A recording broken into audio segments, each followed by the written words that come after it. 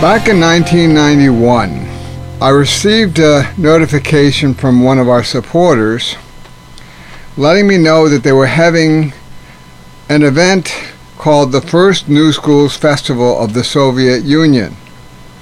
That was in August of 1991. And I thought, well, that's crazy. I mean, I never had anything to do with Russia at that point and so on, but I thought, well, that is what we do, and our organization had just started a year and a half earlier, and I thought, I really should go and make connections with the people there. And so what I'm about to tell you or read to you are the notes that I wrote as a result of that trip in 1991, and I think they're relevant to some of the events that are happening today in Ukraine. The first Festival of New Schools, Crimea, USSR, August 1991. On August 15, 3 days before the coup in the USSR, I was a guest at the Russian Supreme Soviet, Boris Yeltsin's White House, celebrating the completion of what may have been the most radical expression of democracy and free speech to that point. The USSR's first New Schools Festival. During my stay in the USSR, I came to realize that the people there have seized upon the ideas of democracy and freedom, perhaps in a way hardly known in the United States anymore. One day after leaving the Soviet Union, I heard about the coup. When I arrived by train in England, as shocked and dismayed as I was, it was impossible for me to believe that the people I had just left would put up such a reversal. The organizers of the festival, August 6 to 13 in the Crimea, were quite aware that their activities might not have the support of the government that long. They knew they were racing against time, with Gorbachev seemingly moving toward the hardliners. While we were there, rumors raced around about whether progressive Russian education minister Edward Dneprov was about to be fired and replaced by a conservative. Ute Rol, Netherlands organizer of the educators from outside of the USSR, said, "When the logistics were getting difficult, we must support them now and make sure that the conference happens before it's too late."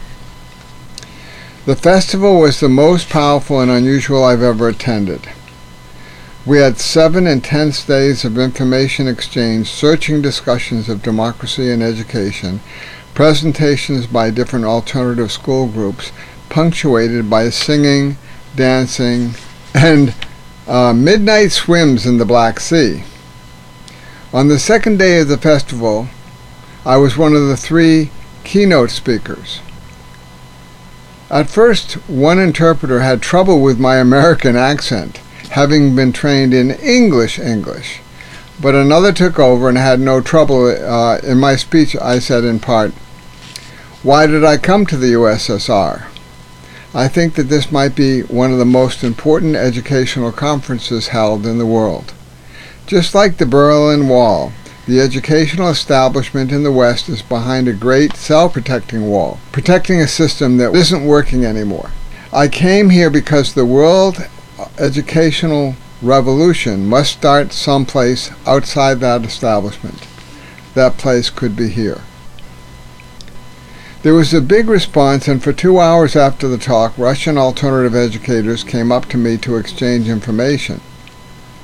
Throughout the festival, there was a feeling of urgency, as if 7 days would not be long enough to get our work done. I had several conversations with Sasha Adamski, who edits the education section of Democratic Russia, one of the most important new publications with a run of over 200,000. His section is called Change, but in Russia it has the double meaning of break. He is the vice president of the Creative Teachers Union, which sponsored the festival, but told us, "I have written a letter of resignation because I need to be free of any organization to report objectively." He is also the director of Eureka Free University, which has a comprehensive alternative education teacher training program, something the United States does not have yet. We agreed to a regular fax exchange of the latest information on alternative education in our countries.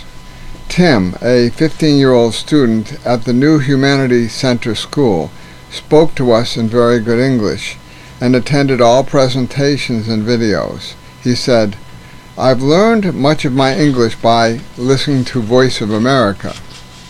In discussing his ideas about alternative education, he said, "Here in Russia, we've had 70 years of following orders and not being allowed to express ourselves. It's new to us. It's not easy. Sometimes I get scared when I say what I really feel. It's been programmed into us." Alexander Tubelsky, director of the experimental school N-134 in Moscow, the School of Self-Determination, spoke to the whole group.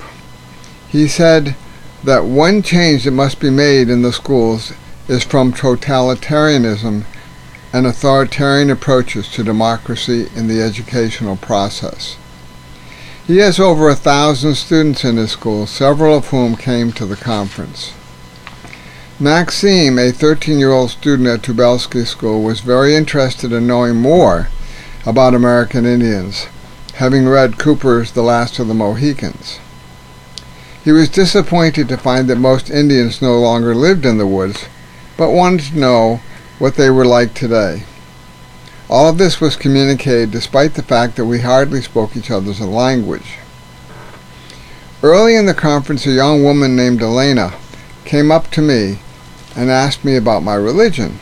I did not tell her right away that I was Jewish. Later she told me that she was Jewish and had guessed that I might be. She's from Kharkov, now they're calling it Kharkiv, in Ukraine, where my grandfather was born. 60,000 Jews have left in the last 2 years. Most of my family has gone to the United States. They think I'm crazy to stay, but I am deeply committed to the changes here. She told me that many of the leaders of the alternative education movement here are Jewish, starting with Elena and her friends in a small cafe. A bond was established that went beyond language, beyond philosophy.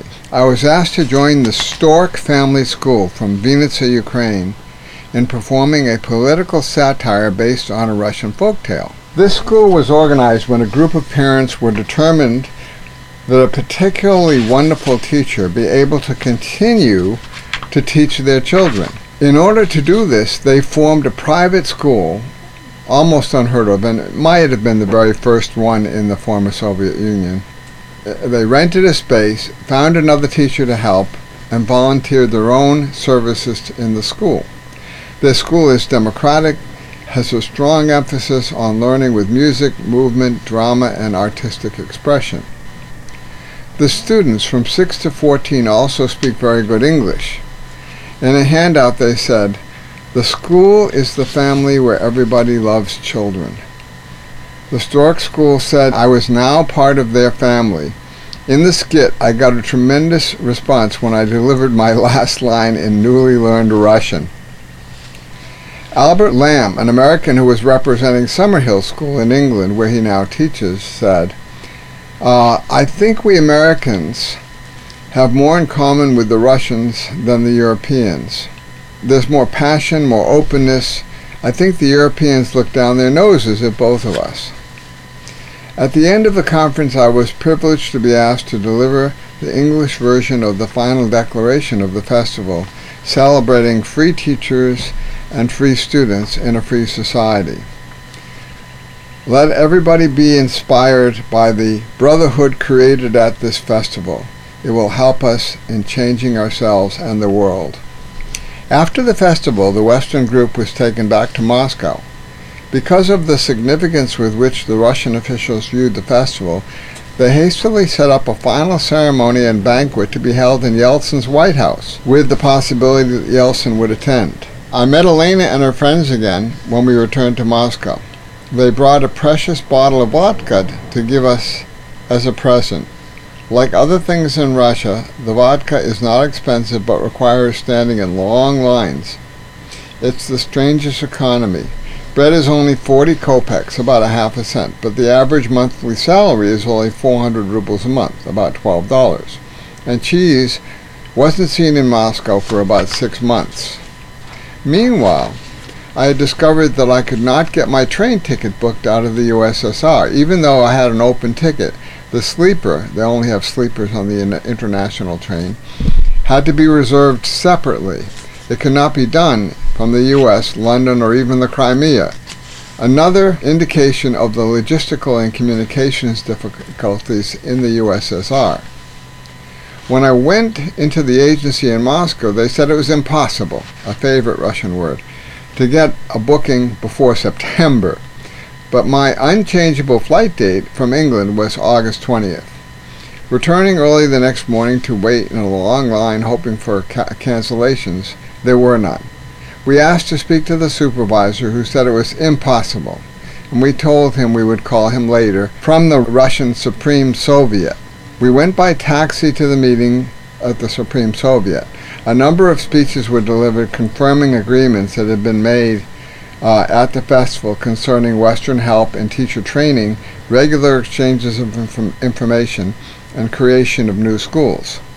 Yeltsin's representative at the meeting was Vladimir Kuznetsov, head of Supreme Soviet's Education Committee. In a surprisingly fiery speech 3 days before the abortive coup, he said, "The Parliament of Russia is very interested in creating alternative education in the Soviet Union. There are old problems with Russian education. The totalitarian regime cannot have free schools. For example, when Hitler came to power, he immediately closed down all Waldorf schools. There is a difficult situation in our country now. I know you like Gorbachev, but Gorbachev now represents a totalitarian approach. Be open to another point of view." Yeltsin started his new education committee. His first priority was to develop alternative education in Russia. There is now a power struggle between the overall Soviet Union as it is now and Russia and the Russian Parliament. Russia is going to go from a totalitarian regime to one of freedom in education and freedom in life.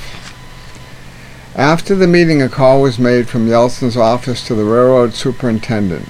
Suddenly he had tickets. "What day do you want to leave?" he said. I hope no one was thrown off the train. We had to get to them right away. Kuznetsov provided a car and a driver, and in a short order we had our tickets, and thanks to Yeltsin's office, our freedom to leave. Before we left the next day, we took a walk down Arbat Street, which is where tourists shop for everything from strings of amber to those famous hand-painted dolls within dolls. The street was crowded with vendors, those new entrepreneurs of the free market. One man came up to me with a string of amber to sell for 150 rubles, about $5. Another vendor got very mad at him because it was undercutting his price, and he tried to buy it from him. But my guide, a Bulgarian teacher who had attended the festival, told me to wait, for she understood the Russian. She always made sure I didn't buy anything she thought was overpriced. In the end, I was able to buy the necklace. I also bought one of those famous Russian dolls within dolls, with a series of Russian rulers inside, the other with Lenin in the middle. But this one was unusual. Yeltsin was on the outside, with Gorbachev inside, reflecting a turn of events that was still a week away. On every corner, it seemed there was a speaker with a crowd standing around denouncing Gorbachev. I wondered how long Gorbachev could survive without support, but even then, it was clear to me that they were angry at him for not initiating change, because they felt he was now holding them back. I believe that it was a kind of anger adolescents may have for the parents. That's where the coup leaders made their biggest mistake. They didn't understand that the underlying love the people had for their new freedom, perhaps for the man who made it possible. As I was trying to figure out how I would get to the train, Helen, one of the people who had been helping me at the conference, said that she and her husband, Sasha, would drive us there in their old car. Sasha had badly cut his arm at the conference and could only drive with one hand, but insisted on helping us. They even brought food for the train. We got to the station early. Helen stood on line to get some pastries, but they ran out before getting to her. I got some Soviet Pepsi Cola for 2 cents a bottle. After hugs and fond goodbyes, we left Moscow by train on the 16th. The next morning, we were at the border in Brest, White Russia. Incredibly, they changed the wheels on the entire train at Brest, so it can continue on its journey to the west on a different gauge track. It is said that Stalin had the gauge of the track widened to keep potential Western invaders out. It seems now that the Soviet Union is trying to change the wheels of the whole system. For a fleeting moment, when I heard the news of the coup upon arriving in England, I wondered whether the festival had been the last hurrah, a final expression of democracy and freedom in a doomed society. But I couldn't believe that the people I just left would be willing to give up. They didn't. The coup leaders didn't understand the intensity of the people's new love for freedom. In a recent phone call from Elena in Kharkov, Ukraine, I was told that Central TV had already aired their first show about the festival and was playing a second. "You were very good," she said, "and Sasha has already done a story in the newspaper about real alternative education. They asked me to come back in March to do an alternative teacher training session for the Yuka Free University at the Black Sea. How could I refuse?" So since that time, of course, a lot of things have changed and some things have stayed the same. A few years later, well, actually during the next 2 or 3 years, I went to Russia, to Estonia, to several training sessions that were organized by Eureka. Elena was the key person in organizing them, and those were amazing experiences. But in 1993, I think, she actually emigrated to the United States, and she is now on the Aero board. Sasha has stayed there and has continued to try to make changes in Russia. And Alexander Tubelsky died about 10 years ago, but his school continues, and pretty much with a similar philosophy, at least as much as I know lately. And not only that, but there are some radical schools that were continued to start in Russia. Some of them are based on the idea of the Park School concept of Miroslav. As far as I know, they're continuing, but again, I haven't heard anything since some of the most recent events in that part of the world. Meanwhile, in Ukraine, the schools that we know of, some of them were directly affected by the attack by Russia. Some of the schools in Kiev, there were a whole bunch of them that had gotten started, and I know one person anyway who had to leave the country because her town was destroyed. But on the other hand, the Stork School is still continuing on for the moment because it's pretty far away from the action. And so this is just a horrible thing that's happened there in Ukraine, and we hope that it'll be over soon.